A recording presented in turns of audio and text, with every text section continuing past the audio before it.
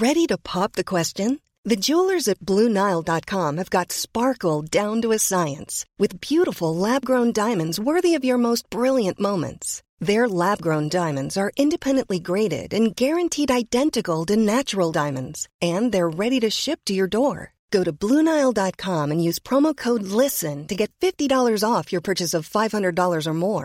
That's code LISTEN at BlueNile.com for $50 off. BlueNile.com, code LISTEN.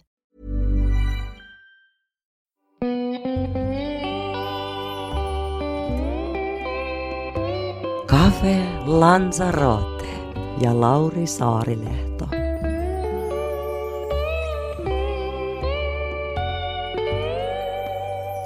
Mikko Penttilä, hyvää päivää. Tervetuloa Cafe Lanzaroten vieraaksi. Kiitos, kiitos.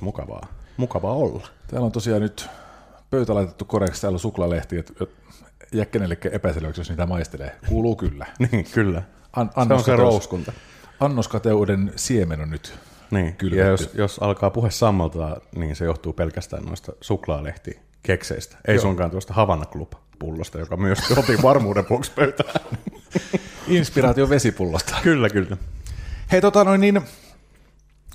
Huonot naiset -elokuva. Joo. Semmoinen tulos tammikuu 2022 ensi-ilta. Kyllä, jos luoja ja tilanne sen suo, niin tämä olisi tarkoitus, että tammikuussa tulee Huonot naiset sitten valkokankaalle. Niin nykymaailma on tuonut vähän tämmöisen niin varauksen tähän. Että... Niin, kyllä se pakko siinä on varovainen olla sanoissaan tavallaan, kun jotain markkinoi tässä, että joo, silloin se tulee, että nyt tällä hetkellä ei ikinä tiedä, että mitkä rajoitukset on päällä milloinkin, mutta toivotaan, että tulee ja toivottavasti tulee täydelle salille näytettäväksi. Että. Millainen rooli sulla siinä on? No mulla on siinä niin kunnia päästä näyttelemään Lea Klemolan veljeä siinä leffassa. Että se on semmoinen siinäkin mielessä mielenkiintoinen elokuva, että se tapahtuu tavallaan yhden vuorokauden aikana kokonaan se tarina. Että pyöritään sillä tavallaan hyvin pienessä piirissä, että se oikeastaan tapahtuu sellaisen seurakuntatalon pihalla ja ympäristössä ja sisällä koko leffa. Että sillä tosi hauska leffa oli tehdä. Minkälainen se on semmoinen supporting character siinä, että Emma Kilpimaa ja Lea Klemola on siinä pääosassa ja sitten mun ja Jussi Vatasen näyttelemä kaksikko on siinä sitten tavallaan pyörivät siinä tarinan ympärillä myös. Miten sanoit tuonne, että ollaan ikään kuin yhdessä paikassa seurakuntatalolla, niin miten se vaikuttaa? No tunnelmaan varmaan jonkun verran, että siitä varmaan tulee kotoisa paikka jollain tavoin kuin... No joo, kyllä. Toki siinä nyt on semmoista elokuvan aikaa, että se itse elokuva ei ole kuvattu kokonaan yhden tällaisen talon ympäristössä, vaan että riippuen sitten vähän pihapiirin tarpeesta, niin kun mennään ovesta ulos, niin saataankin tulla aivan eri puolella olevan talon ovesta sitten pihalle, että sisätiloja on kuvattu eri paikoissa ja kun sitten pihapiiriä esimerkiksi.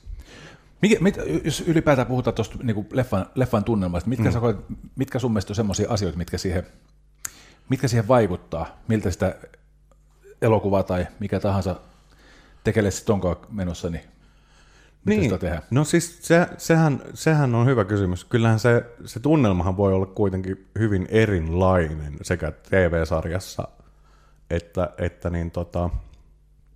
elokuvassa siellä kuvauspaikalla kuin mitä se lopputuote on tavallaan. Että kyllä monet sanoo, että jotain thrillereitä ja kauhuelokuvia on niin kuin hauska tehdä, koska siellä setissä nauretaan paljon enemmän kuin varmaan kuin komediaa tehtäessä, koska varmaan se vaatii vähän se aihekin sitä semmoista, että saa niin kuin päästellä höyryjä tavallaan niin kuin enemmän siinä, kun kamera ei käy, niin kuin, että se on niin kuin hauskempi setti, kun tehdään jotain niin kuin kauhua tai jotain riipivää draamaa.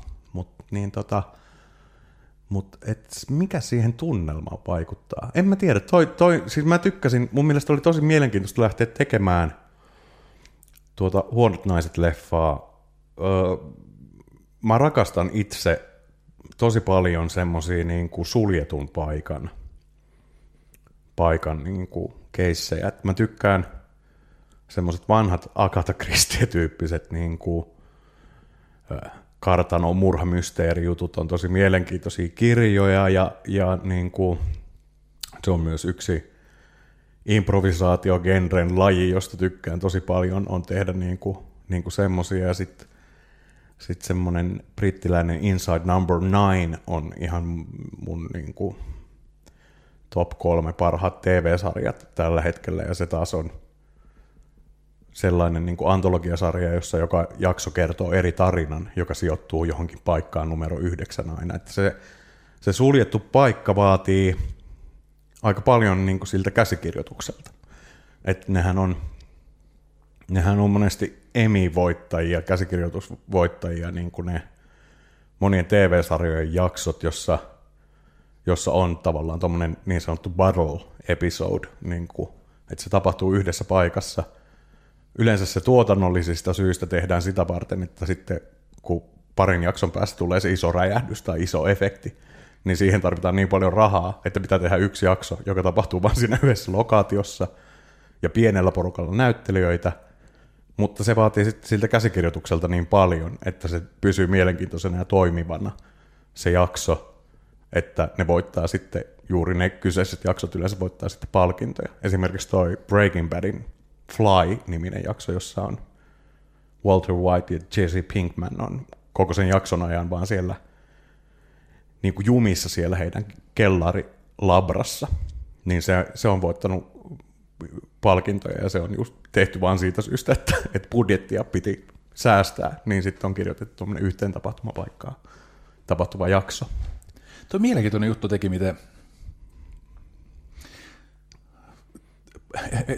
monesti tuntuu, että pakko on paras muusa myös luovuudessa. Niin.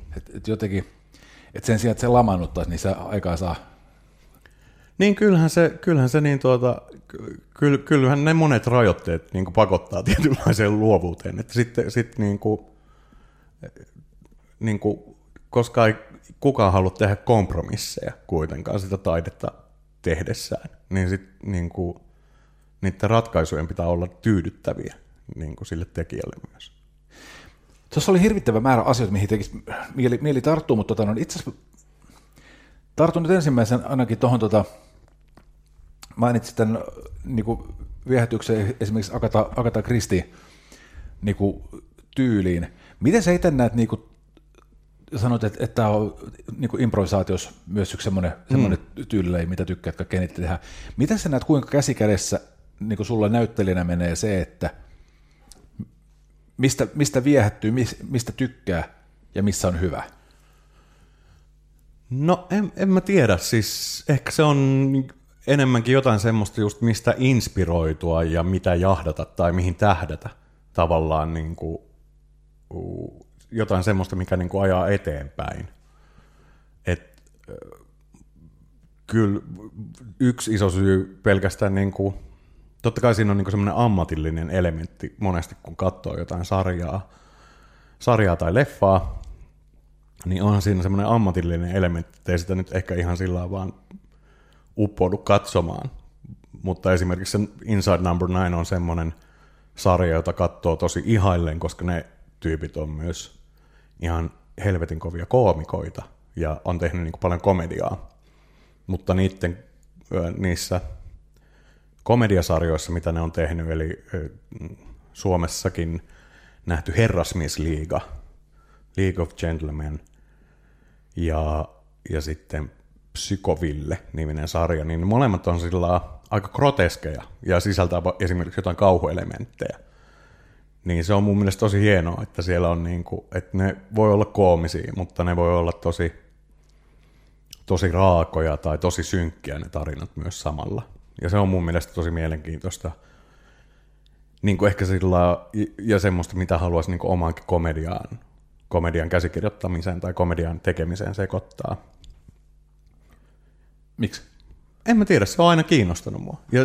Ja sitten niinku saman näyttelijänä teatterissa, että se trakikomedia on niinku, sehän on tosi herkullinen lajityyppi. Ja myös sitten itselle katsojana ehkä semmoinen tehokkain tapa miten se niin kuin uppoo tai miten se vaikuttaa itseen katsojana. Koska ihminen on ehkä avoimempi, jos sut on saatu aluksi nauramaan.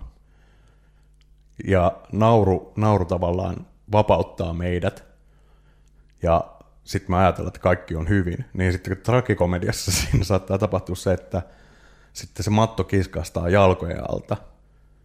Niin ehkä se tragedia tai ne ikävät tapahtumat tai mitä siinä sitten halutaankaan kertoa, niin nekin uppoaa yhtäkkiä vähän syvemmälle, koska sä oot jo nauranut ja sä oot auki ja vastaanottavainen ja tavallaan niin kuin turvallisessa paikassa.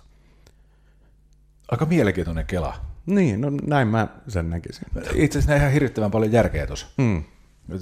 Omalta osaltani allekirjoitan kyllä niin kuin tämän uskomuksen. Mutta sitten niin kuin jotenkin mun mielestä seuraava mielenkiintoinen kysymys tuossa on se, että kun siinä tavallaan syntyy se kontrasti ja se isku, että kun sä oot auki ja sitten yhtäkkiä koko maailma muuttuu ja sä oot tavallaan sille auki. Mitä siitä seuraa? Mitä sä koet, mitä tapahtuu sen jälkeen? Mikä se niin kuin tavallaan, mikä on se, tämä on nyt huono sana, mutta mä en keksi parempaa, mikä on se ikään kuin lopullinen hyöty tai mikä on se ikään kuin lopullinen seuraus siinä kohtaa, kun ihmiset nousee ja antaa uploadit? Niin, no en mä tiedä, eihän siinä nyt taiteessa välttämättä, niin kuin, eihän siinä tarvitse mitään hyötyä olla, mutta siis ehkä olisi tärkeää, että siitä jää joku ajatus. Että sehän niin kuin on aika monelle tekijälle se tärkeä asia, että siitä jää joku, että olisi se kiva, että siitä jää niin kuin joku siemen kotiin kannettavaksi tavallaan siitä showsta. Räpläsin mikki vähän samalla. Hyvä ääniefektit mukaan niin, kaikki hyödynnetään. Partaani rapsuttelin. Niin, että joku ajatus siitä olisi kiva, että siitä jää. Kyllä siis mun mielestä ihan todella oiva esimerkki on Lauri Maijalan tekemä Juoppohullun päiväkirja-elokuva, jonka eka about 25 minuuttia on ihan tosi kovaa ajoa. Hyvin niin kuin karnevalistista ja räikeää meininkiä, jota varmaan aika moni, jotka on niitä juoppiskirjoja lukenut, niin odotti siltä leffalta. Ja ne varmaan odotti, että se on kokonaan semmoista niin kuin ihan hirveää niin kuin räimettä ja niin kuin groteskia komediaa. Mutta sitten sen ekan 25 minuutin jälkeen se muuttuu. Se on hyvä niin kuin esimerkki tragikomedian leffasta. Et mä muistan, se on itse ensimmäinen niin kuin leffarooli, tavallaan pitkään elokuvarooli, jonka mä tein, niin mä pyörähdän siinä alussa. Sitten mä en päässyt katsomaan sitä leffaa niin kuin silloin ensi-iltaan. Mä olin jossain reissussa silloin, tai töissä, ja sitten sitten mä menin myöhemmin sillä, että mä menin Tallinnaan jollekin viikonloppureissulle, ja se oli siellä leffassa. Ja mä menin Tallinnassa katsomaan sen, ja silloin Suomessa ei ollut semmoisia elokuvateattereita vielä, jossa saisi koktaileja tai mitään K18-näytöksiä. Niin sitten me mentiin friendin kanssa katsomaan sitä juoppista sinne, ja sitten me otettiin muutamat oluet siihen niin kuin meidän elokuvateatterin pöydille. Niin sitten kun oli sen ekan bissen juonut, ja sitten se elokuvan niin kuin tyylilaji muuttui, tai se fiilis muuttui, niin ei sitä toista bisseä tullut juotua ollenkaan. Ei sitä niin kuin tehnyt hirveästi mieli. Ei nyt maistu. Et sillä elokuvalla oli antamusvaikutus. On jotain, mitä kertoo jälkipolville. Niin. Kyllä. Mutta se oli mun mielestä hienosti tehty. Eihän sieltä niinku se komedia kadonnut. Että olihan siellä edelleen vitsejä ja hauskoja hetkiä, mutta sitten tavallaan, että käännettiin se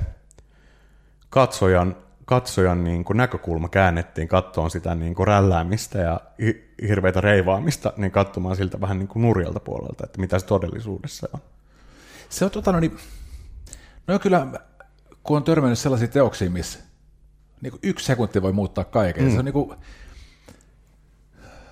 se tuntuu jonkinlaiselta nerokkuudelta jopa, kun tulee semmoinen hetki, että sulla on oikeasti 1 lause, ja se kaikki, mitä sä oot siihen mennessä niin kuin nähnyt ja kokenut, niin se merkitys muuttuu täysin toisenlaiseksi. Ja tähän liittyy nyt Ja kun tuosta niin käsikirjoittamista kun puhuit ja kirjoittamista ylipäätään, tämä on nyt aika laaja-aloinen kysymys, mutta uskon, että saat kiinni. Mitä ajatuksia sulla on hyvästä käsikirjoituksesta tai hyvästä käsikirjoittamisesta? Voi, no on kyllä laaja kysymys. Sitä, ja kun sitäkin voi olla niin monenlaista. Tietenkin ihmiset pitää erilaisista asioista. En mä siihen osaa vastata. Mikä sut sytyttää? Mut sytyttää just se, että jos siellä on jotain, niin jotain, ehkä jotain. Kyllä niin kuin mä tykkään, no jos puhutaan nyt esimerkiksi komediasta, niin yleensä mä tykkään kyllä siitä, että jos siellä on jotain synkkää tai niin kuin aika semmoinen musta huumori niin kuin naurattaa mua. Ja sitten toisaalta mä tykkään myös tosi paljon semmoisesta niin kuin absurdista kamasta. Että jos se lähtee aivan johonkin käsittämättömille raiteille, niin se viihdyttää myös mua. Siis niin kuin tyyli peruna-elokuva tyyppinen vai? No peruna pysyy siis jopa suhteellisen järkevissä. Mä tarkoitan siis ihan sellainen niin kuin hyvinkin pillejä. No ehkä siis tavallaan joku klassikkohan sanoo, että Monty Python, mutta Monty Python on niin kuin, että nehän on tosi absurdeja, vielä kun ajattelet, mihin aikaan se on tehty tavallaan. Ja ne vitsit ei lopu, tai siis ne vaan niin kuin loppuu ja jatketaan jonkin seuraava vitsi, että ne ei sillä pääty välttämättä mihinkään. Tai jos ajattelee Monty Pythonin, joka ei ole ehkä Monty Pythonin suosituin leffa, mutta elämäntarkoituksessa esimerkiksi 2 hyvää esimerkkiä sketsiä on se, että siinä on se pieni väliaikasysteemi, jossa etsitään kalaa. Oh, fishy, fishy, fishy, fish. Where did the fish go? Ja sitten ne on semmoisissa erilaisissa puvuissa siinä. Ja sitten se vaan jatkuu. Ja sitten siirrytään niin akvaarion kuuntelemaan, kun kalat keskustelee, että mitä noi puhuu tuossa. Loistava, täysin absurdi, ei vie yhtään mihinkään. Jokainen elementti on jollain tavalla outo. Ja sitten samassa elokuvassa taas niin hetkinen, en muista missä kohtaa sitä leffaa se on, mutta taas sitten tämmöisestä synkästä tai raakuudesta kertova on se, että John Cleesin esittämä mies tulee sisään ja niin pariskunnasta toinen on tehnyt elinluovutustestamentin ja hän ilmoittaa, että me tultiin keräämään ne elimet nyt. Ja sitten se on niin, mutta eikö mun pitäisi olla kuollut? Ei, kun se on tehokkaampaa, että me kerätään ne jo nyt, kun sä elät. Aha, okei, selvä. Ja sitten sitä aletaan niin kuin avaamaan sitä kaveria sinne keittiön pöydällä. Erittäin raaka ja synkkä sketsi, mutta hirveän hauska mun mielestä. Osaatko sanoa, mikä näissä on se niinku tavallaan punainen lanka, mikä suhun osuu? Miksi just nää? No, niin ehkä en osaa sanoa. Onhan sekin vastaus. En mä oikein tiedä, mikähän se on. Joku siinä viehättää. Ehkä se on se, että huumorissa myös saa pelata tuommoisilla asioilla, joista ei yleensä puhuta. Niin kuin joku laiton elinten kerääminen eläviltä ihmisiltä. Liittyykö se voisin miettiä, että liittyykö niin jotenkin tavallaan semmoiseen kirjoitukselliseen rohkeuteen? Tai johonkin joo, kyllä se varmaan sitäkin on. Ja sitten tarinathan on hirveän kivoja ylipäätään. Jos se tarina toimii, niin sehän niin kuin on tärkeintä. Ja kyllä mä semmoisesta näppärästä tekstistä tykkään myös. Niin kuin semmoista niin kuin kielenkäsittelytaitoa arvostan myös hyvin paljon. Että kyllä mä myös nautin siitä, että vaikka se ei olisi ihan tyypillistä vaikka semmoista niin kuin setup, punchline-tyyppistä komediaa, mutta jos kieli on jotenkin soljuvaa ja näppärää ja siellä on vaikka jotain omituisia aineksia, niin kyllä sekin on mun mielestä aina tosi viihdyttävää. Jotain semmoista, tämä on hirveätä tämmöistä, tämä on niin kuin luettelo vaan lähinnä mun lempisarjoista ja elokuvista, mutta niin Mighty Boosh-niminen brittiryhmä, niin niillä on tosi paljon vaan semmoista, että keskustelu on vaan jotenkin semmoista kikkailevaa, omituisilla asioilla ja kielellä kikkailevaa, niin kuin, ja hyvin soljuvaa. Että siellä ei ole välttämättä niin hyviä semmoisia niin kuin pisteitä sille bitsille, että tulee röhönaurut, mutta se on niin kuin koko ajan jotenkin hirveän tyydyttävää, kun se kieli menee sillä eteenpäin ja soljuu ja on niin kuin näppärää. Mutta kyllä kai ihmiset siitä on tykännyt katsoa aikojen. Sen takia varmaan joku Shakespearekin on edelleen suosittu, että hänen sanan säilänsä oli terävä. Mä muistan semmoinen hetki, luin joskus tämmöisen norjalainen dekkarikirjailija kuin Jon Nesbø, jonka kirjoitustaitoa suuresti ihailee. Mä muistan sitä miettiä, että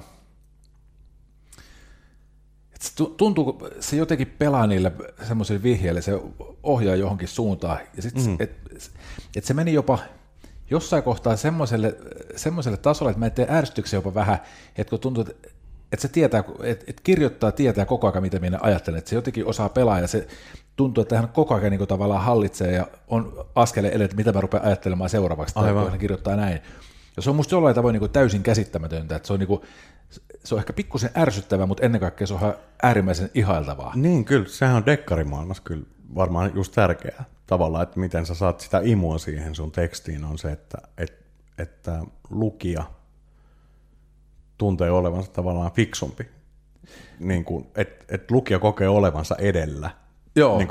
Niin kuin tajuansa, että vitsi, nyt mä tiedän, kuka se rikoksentekijä on tai kuka se murhaaja on. Ja sitten sä antaa kuitenkin myös anteeksi sen, että sit kun sä tajuat, että en mä ollutkaan fiksu, niin. Mä olin ihan tosi tyhmä. Niin, mutta sit sä oot kuitenkin sit voittaja, kun sä oot päässyt sen loppuun ja sitten sä saat sen niin kuin, siitä itseteoksesta niin kuin sen tyydytyksen tavalla, että nyt tää on valmis ja mä oon saanut tämän kokemuksen.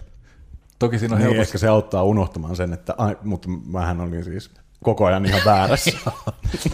Toki siinä on sitten helposti myös semmoinen, että niinku, mitä tässä elämällä sitten seuraavaksi tekee, kun nyt tämä on saatu niinku päätökseen. Mutta Niin, kyllähän se on yksi elämään hirvittävimmistä tunteista, kun saa jonkun sarjan tai kirjan loppuun, niin sitten kun jääkin hetkeksi aikaa tyhjän päälle, niin se on aina ihan hirveätä. Mitä tässä niinku jotenkin identiteettikriisi, että kuka minä olen.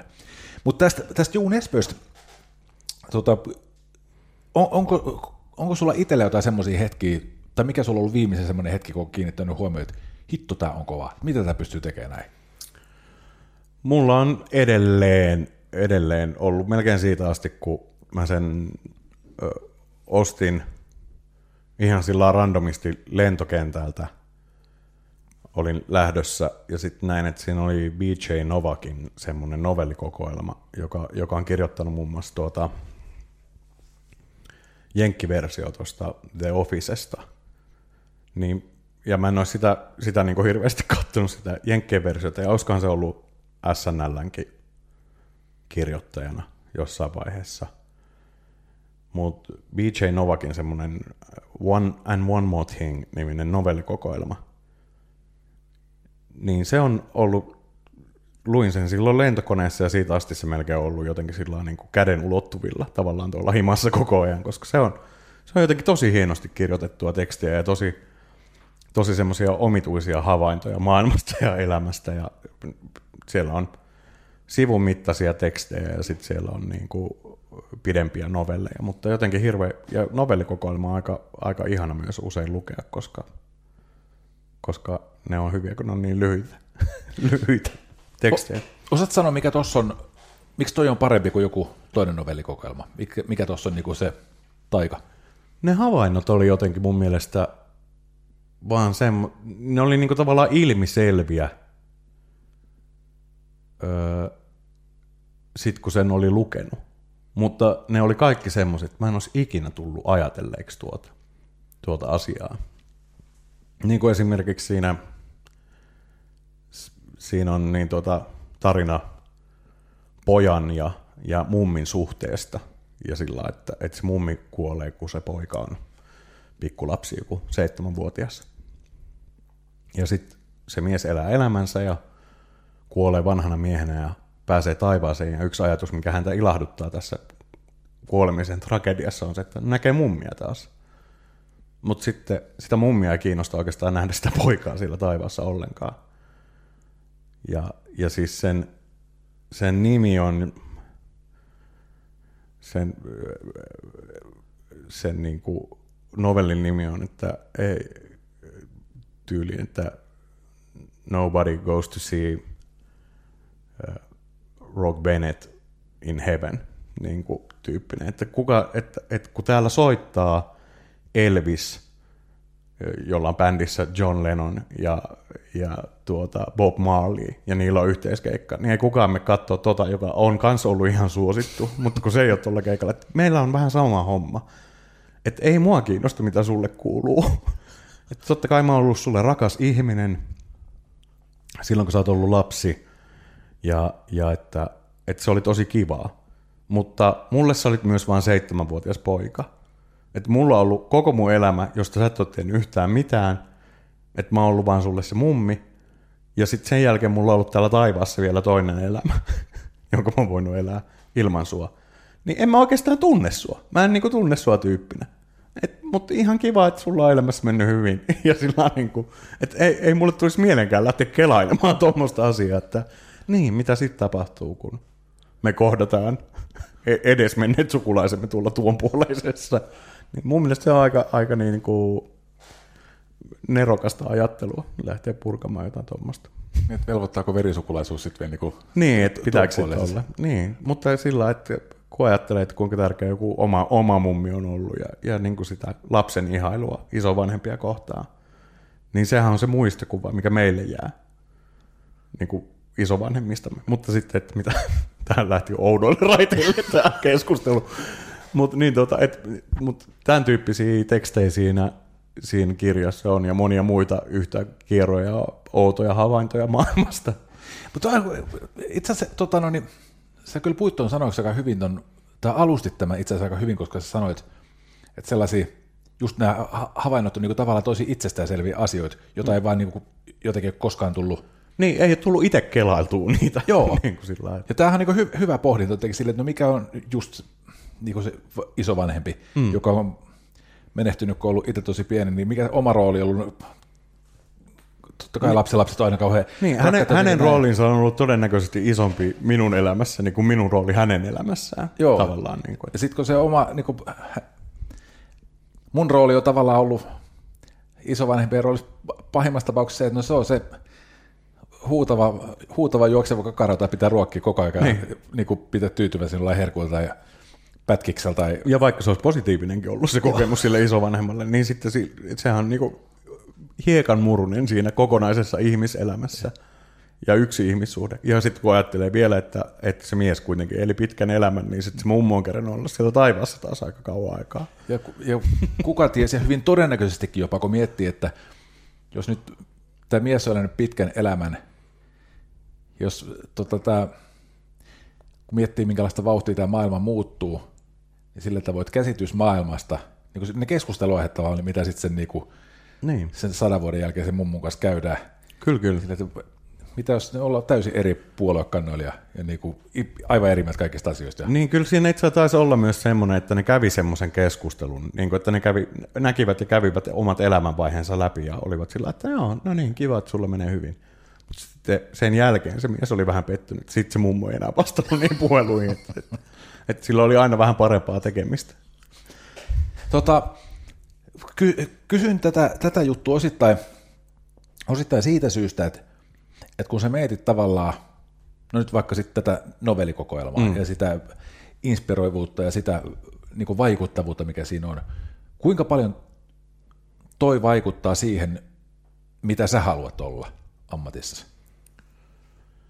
No se ehkä toimii just semmoisena inspiraationa, niin kuin mitä lähtee tavoittelemaan, tai jotain, niin kuin, että kyllähän sitä toivoo, että saa itse jonkun yhtä nerokkaan havainnon tehtyä maailmasta, kuin mitä niin kuin ne omat sankarit on tehnyt. Et sitä esikuvia, että se on jotain, mitä tavoitella. En mä tiedä, tuleeko siihen ikinä pääsemään siihen tavoitteeseen, mutta ehkä se ajaa eteenpäin. Onko kuinka paljon sulla on inspiraatio semmoinen niin kuin tavallaan ikään kuin suoranainen inspiraatio? Head over to Hulu this March, where our new shows and movies will keep you streaming all month long. Catch the acclaimed movie All of Us Strangers, starring Paul Mescal and Andrew Scott. Stream the new Hulu original limited series We Were the Lucky Ones with Joey King and Logan Lerman. And don't forget about Grey's Anatomy. Every Grey's episode ever is now streaming on Hulu. So, what are you waiting for? Go stream something new on Hulu. Just tämä, mitä sanoit, että haluaa itsekin niin kuin tavallaan löytää samantyyppisiä havaintoja maailmasta ja kyetä havainnoimaan samalla tavalla. Kuinka paljon on semmoisia, että joku asia ikään kuin vähän abstraktisti inspiroi, että tulee vaan sellainen olo, että nyt pitää saada jotain aikaiseksi, jotain ihan muuta kuin tämä, mutta aikaiseksi kuitenkin, koska tämäkin saa aikaiseksi. Niin, no siis on toki, se riippuu aina vähän mitä tekee, ja kyllä niitä tulee niitä hetkiä tulee. Kyllähän onhan se siis myös semmoista, että parasta parhailta, niin kuin tavallaan, niin kuin, ja en tarkoita sillä suoraan sitä tietenkään, että niin kuin pöllitään kaikki vitsit, siis, tai jonkun toisen fillari,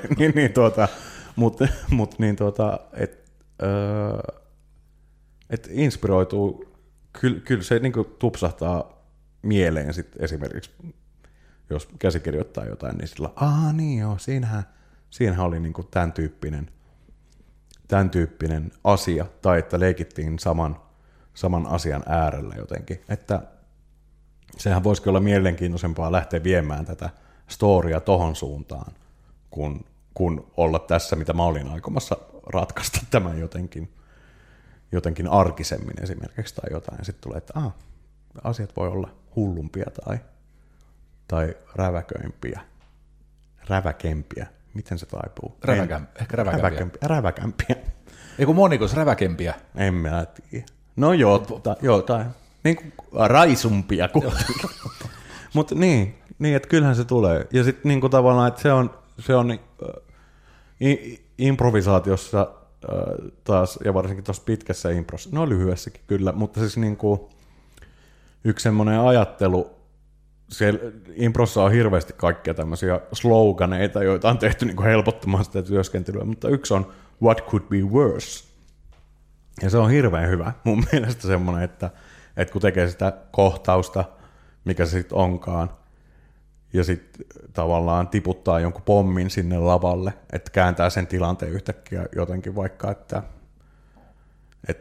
siinä on tosi onnellinen avioliittokohtaus menossa, ja sitten sanookin, että mä petän sua. Niin se on aika iso pommi tiputtaa yhtäkkiä siihen onnellisen kohtauksen keskelle. Mutta sitten kun aivossa käy semmoinen pieni tiki, joka sanoo, että what could be worse, niin sitten jatka niin sun äidin kanssa. Niin sehän niinku, tavallaan, nehän on tosi isoja voimia tavallaan, mitkä työntää sitä tarinaa väkisinkin eteenpäin ja aiheuttaa tunnereaktiota itsessä ja vastanäyttelijässä.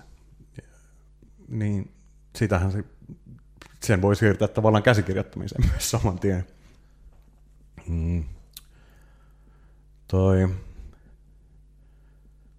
Phoebe Waller-Bridge, joka on tehnyt aivan loistavan Fleabag-sarjan, niin niillä oli silloin, kun ne kirjoitti, se on alun perin ollut näytelmä, niin kuin monologinäytelmä, jonka ne teki tuonne Edinburgh Fringe-festareille, niin silloin, kun ne kirjoitti sitä, niin niillä oli semmoinen sääntö kuin surprise ninja siinä, eli yllätysninja, niin, joka oli se, että kun kohtaus oli kirjoitettu, niin muuttuisi kohtaus jännittävämmäksi, paremmaksi, jos yhtäkkiä seinä läpi hyppäisi ninja.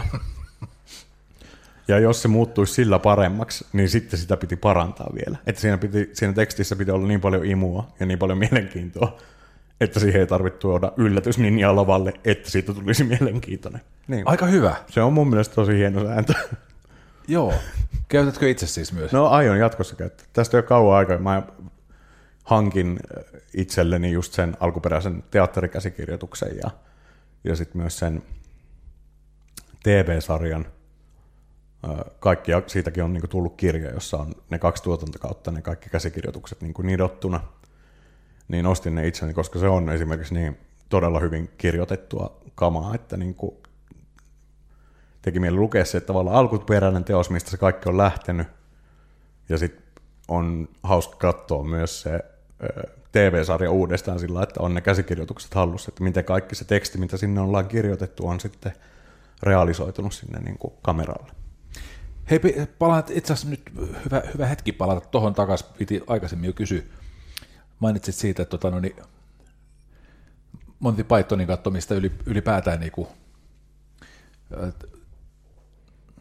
sisällön katsomisesta.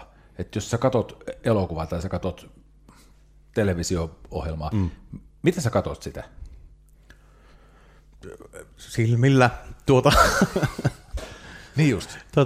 No siis, jos sitä ei ala analysoimaan mitenkään, niin silloin se on kyllä tosi hyvää. Että jos ei niinku ala miettimään sitä näyttelijän työtä, tai jos ei ala miettimään sitä, miten se on kirjoitettu, niin sittenhän se on kyllä valtavan hyvää, koska sitten se on niinku imassut niin hyvin mukaansa, että unohtaa tavallaan sen ammattikatsojan itsessään tyystin ja vaan keskittyy katsomaan sitä. Teatterissa taas se tunne tulee ehkä useammin sillä lailla, että tulee semmoinen fiilis, että voi vitsi, mä haluaisin olla tuolla lavalla nyt itse mukana. Niin kuin tulee se, että tää on niin makeeta, että nyt on semmoinen juttu, että voiko olisi itse tässä messissä. Ja toki nyt varmasti sarjoja ja TVtä katsoessa myös, mutta että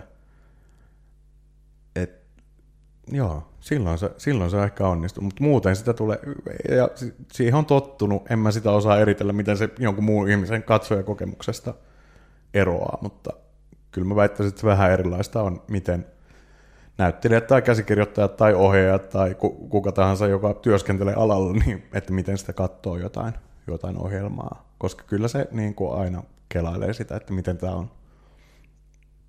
miten tämä on toteutettu, on se sitten näyttelijän työllinen kysymys tai joku tekninen asia siinä, niin kyllähän se helposti sinne mieleen tupsahtaa. Niin just, meinasin kysyä, mitä sä skannat, mutta just tämmöisiä, että miten tämä on valastu tai montako kameraa tai... Niin, ja sitten miten tämä on kirjoitettu, ja sitten esimerkiksi myös semmoinen, että sitäkin pongailee, että toi ei ole muuta käsikirjoitettu läppä, että toi on selkeästi improttu vaan tuonne loppuun. Niin kuin, että mikä se paussi on siinä tavallaan, kun se teksti tulee jotenkin tiensä päähän, ja sitten sieltä tuleekin vielä yksi hauska heitto, niin sillä että toi on varmaan improttu. Mistä toi oivallus tulee? Mistä sä tajuut, että toi oli nyt improttu? Se on vaan joku semmoinen rytmi, jota oppii ehkä katsomaan.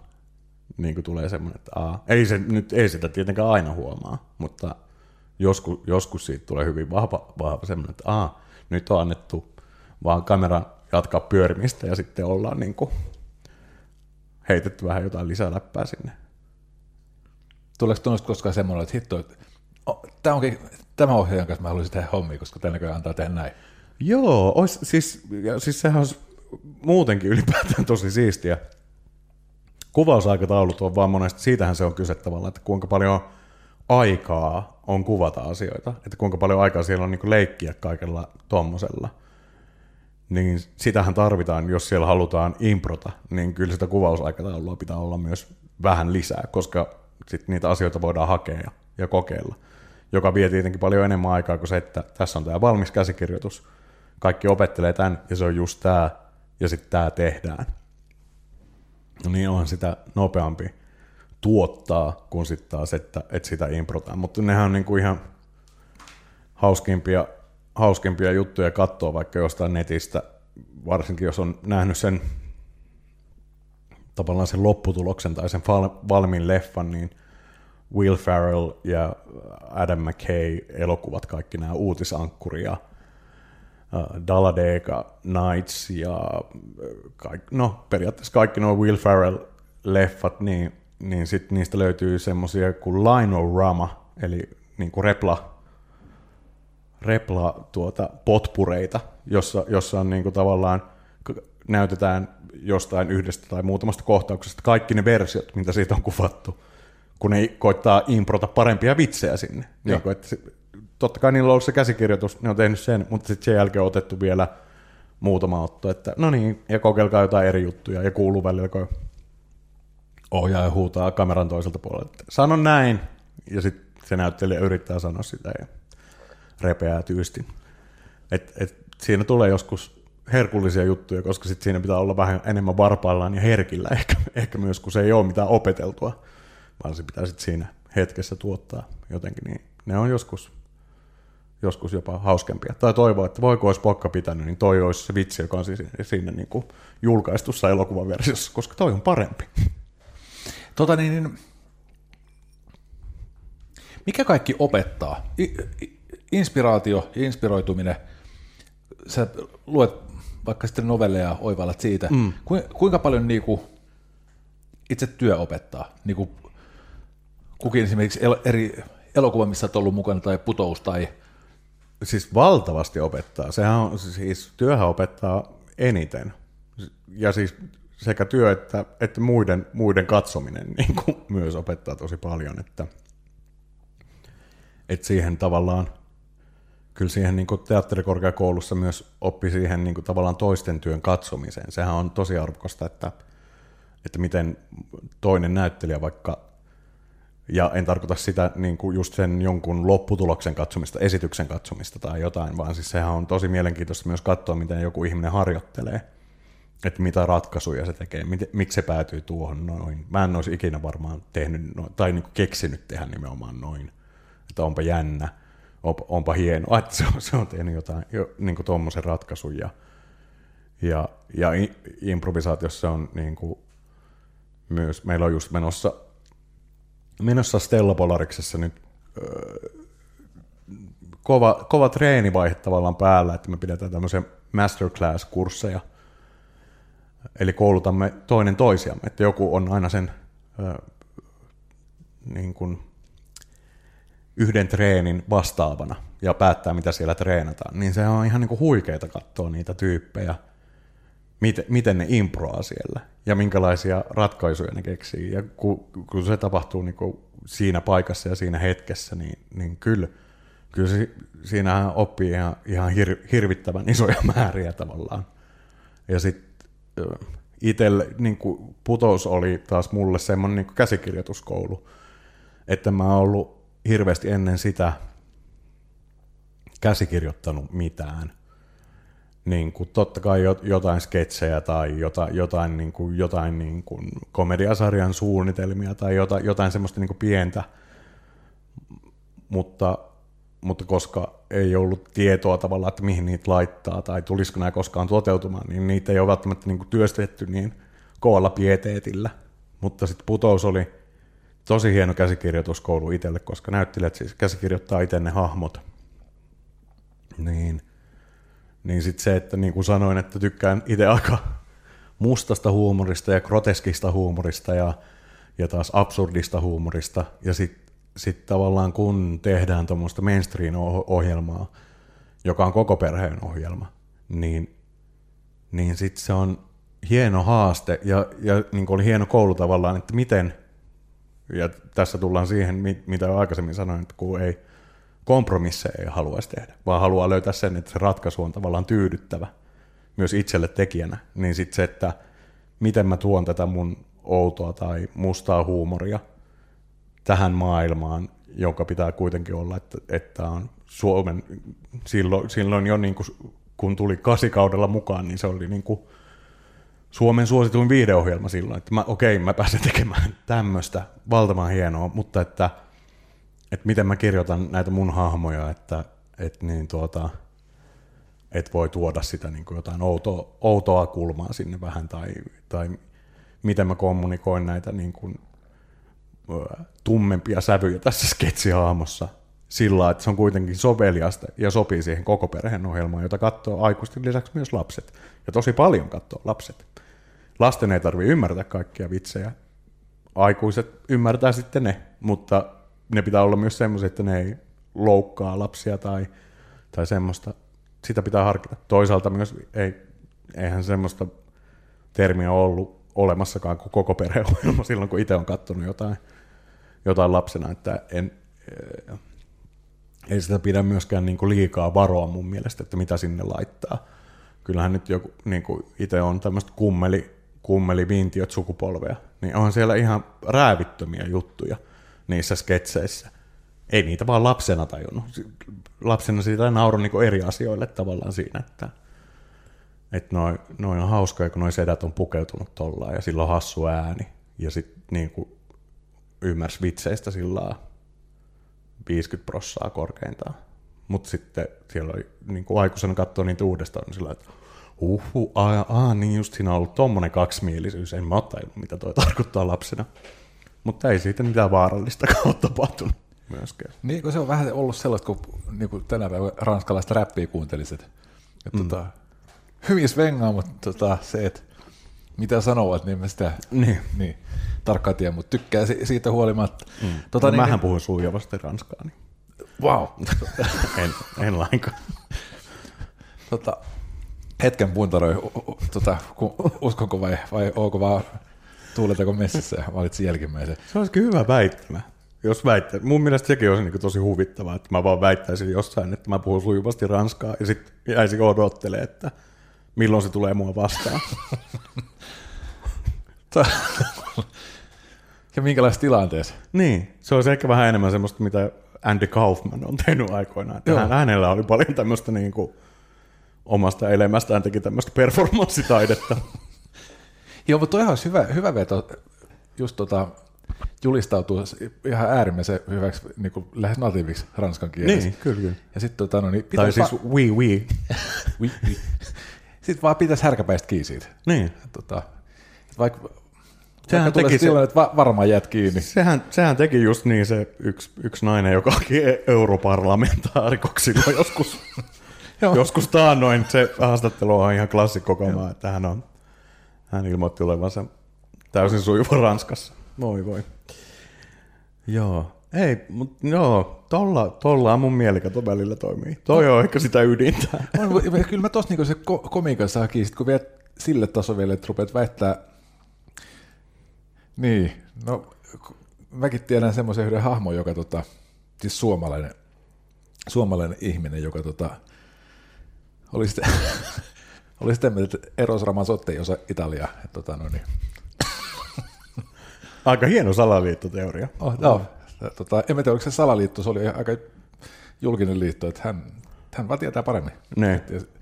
Eikö se oli yhdestä kappaleesta, kun tuo ranskankielinen nimi oikeasti tekee italiakielinen, se ehkä Eros nyt itse tietää, niin. Jos hän äidinkielellä laulaa. Mutta ei tiennyt. Ei tiennyt. Toi voisi olla just esimerkiksi, niin toi voisi olla just sen PJ Novakin, niin novellin nimi voisi olla Eros Ramazzotti ei osaa italiaa. Se olisi niin kuin hänen tyyppisensä otsikko. Mun pitää tutustuttaa teitä toisinne tänne. Joo. Tuttavani kanssa. Hei, pakko kysyä tuossa, kun sanoit että toi Putous oli niin hyvä käsikirjoituskoulu, ja just se, että kun on niin mustaa huumoria, ja ei halua tehdä kompromisseja. Minkälaisen väylän sä löysit? Minkä viisasten kiven sä keksit, että miten tämä yhtälö saadaan toimimaan? No, kyllä se ehkä parhaiten onnistui siis kaiken kaikkiaan.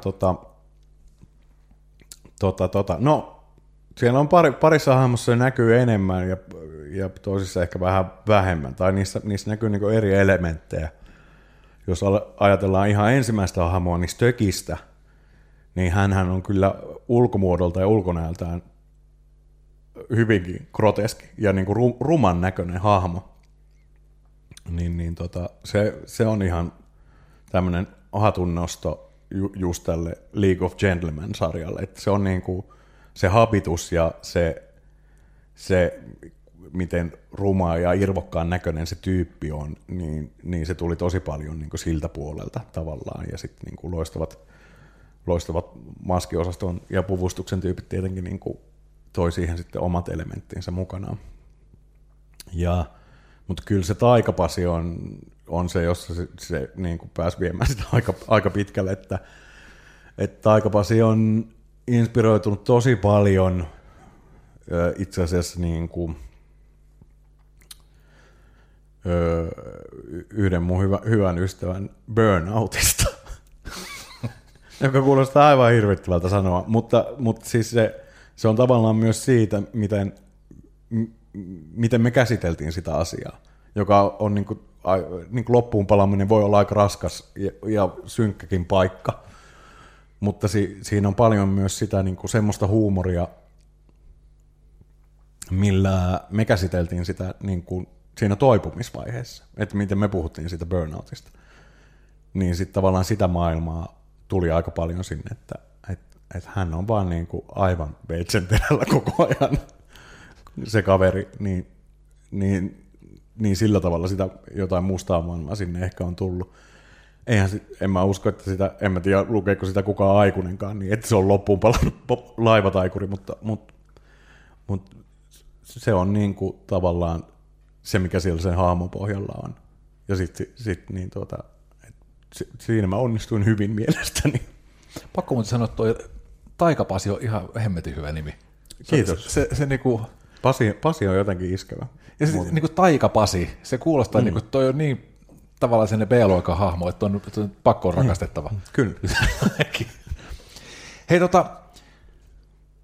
kun tämä korona-aika, poikkeuksellisesti 2 vuotta, mitä tässä on ollut, kun tietyllä tavalla aika paljonkin sun homma on toisintaan olemassa olevia ihmisiä, niin mitä sä koet, kun tämä poikkeuksellinen aika on tuonut ihmistä esiin poikkeuksellisia piirteitä, onko ihmiset ollut niin poikkeuksellisia, että onko sun käsitys ihmisyydestä ja sitä kautta sun työ muuttunut?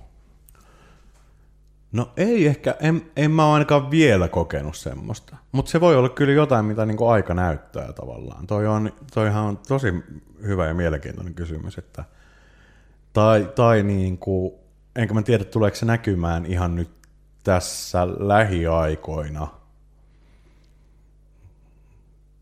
välttämättä niin paljon. Mielenkiintoista tulee olemaan se, että miten tätä aikaa käsitellään populaarikulttuurissa vaikka 10 vuoden päästä, tai niin kuin, että on ollut 2, ja luoja tietää, että mikä tilanne silloin on, mutta siis niin kuin, että miten tätä aikaa katsotaan taaksepäin tavallaan. Sehän on tosi mielenkiintoista.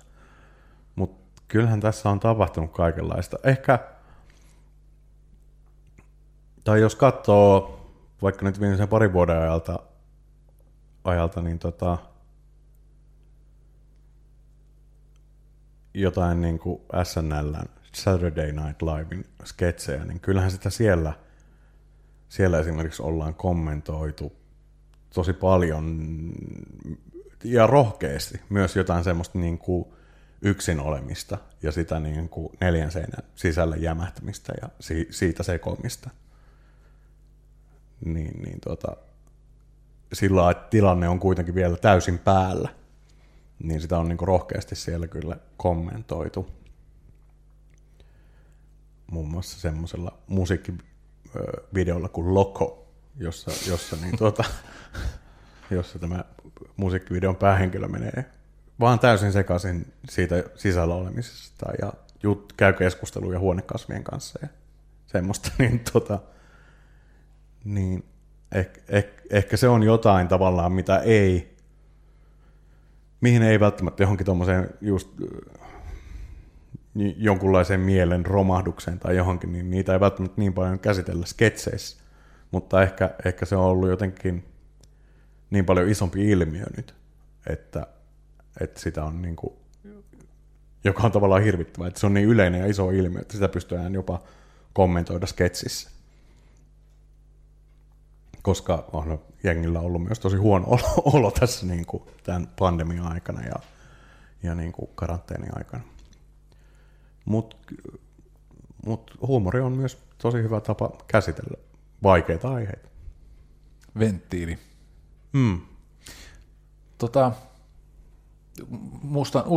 Mustan huumorin ystävänä, niin ehkä mä kysyn näin, että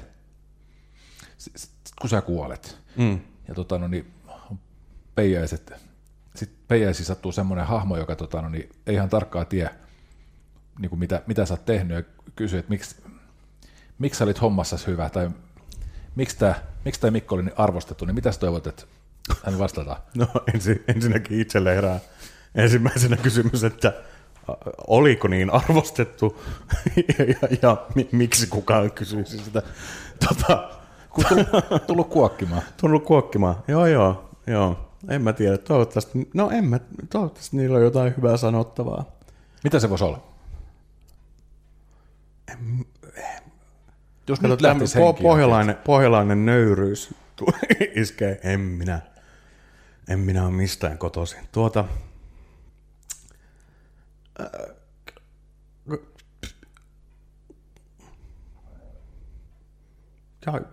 Kyllähän sitä niinku toivoo tietenkin näin ammatillisesti, että tulee muistettuna niinku hyvänä esiintyjänä. Tämä on myös hieno tämmöinen välitilinpäätös. Mullahan on syntymäpäivä tänään muuten. Onneksi ollut. Niin tämä on hyvä kelata tää. Sen takia mä tämän rommin tähän pöytään nostinkin.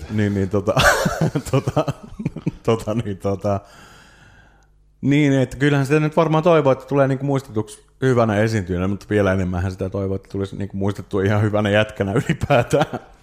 Mutta semmoinen riittäisi varmaan. Jos sen kummempaa. Jos niin onnistuu elämä, niin se on ihan hyvä onnistunut elämä. Mitä sä veikkaat, että jos 2 kollegaa keskustelisi samassa tilaisuudessa siis, että sen se Mikko kyllä osasi, siinä se oli kyllä niinku hemmetin hyvä, niin mikä se olisi? Kyllä mä uskon, että ne sanoisivat, että se oli aika nopea. Sanoi mies, joka ei hitaammin voi saatana sanoa, että kyllä se oli aika nopea. Paljon hitaammin. Voiko sä vielä postissa vähän hidastaa tuota? Perusteltu toive. Mä toivon, että ne sanoo, että se oli aika nopea. Mutta näin varovainen sitä pitää olla, kun itse alkaa kehumaan. Joo, mutta ehkä näin niin voisi sanoa. Sen mä oon joskus itsekin kuullut, niin sen mä tohdin niin kuin sanoa. Kun se on tullut jonkun muun suusta. Mahtava pohjalaisuus. Siis itse en ajattele näin, mutta kunhan nyt puhuvat tuolla, niin kunhan nyt. Haukkuvat selän takana nopeaksi. Niin Paskaksi sanovat kuitenkin kaikki. Kunhan rakkaudella sanovat, niin se riittää. Niin. Mikko Penttilä, valtavasti kiitoksia, kun tulit Cafe Lanzaroten vieraaksi. Kiitos, oli tosi nastaa olla. Sä et saanut puhua juuri ollenkaan, mutta ei se semmoista se elämä on joskus. Joo, mä sain hörppi kahvia. Mutta sen verran höpisin kuitenkin, että mä ehtinyt suklaalehtiä syömään. Se johtuu siitä, että sulla oli niin hyviä kysymyksiä, että tuli näin laveita vastauksia. Mahtavaa. Kiitos paljon.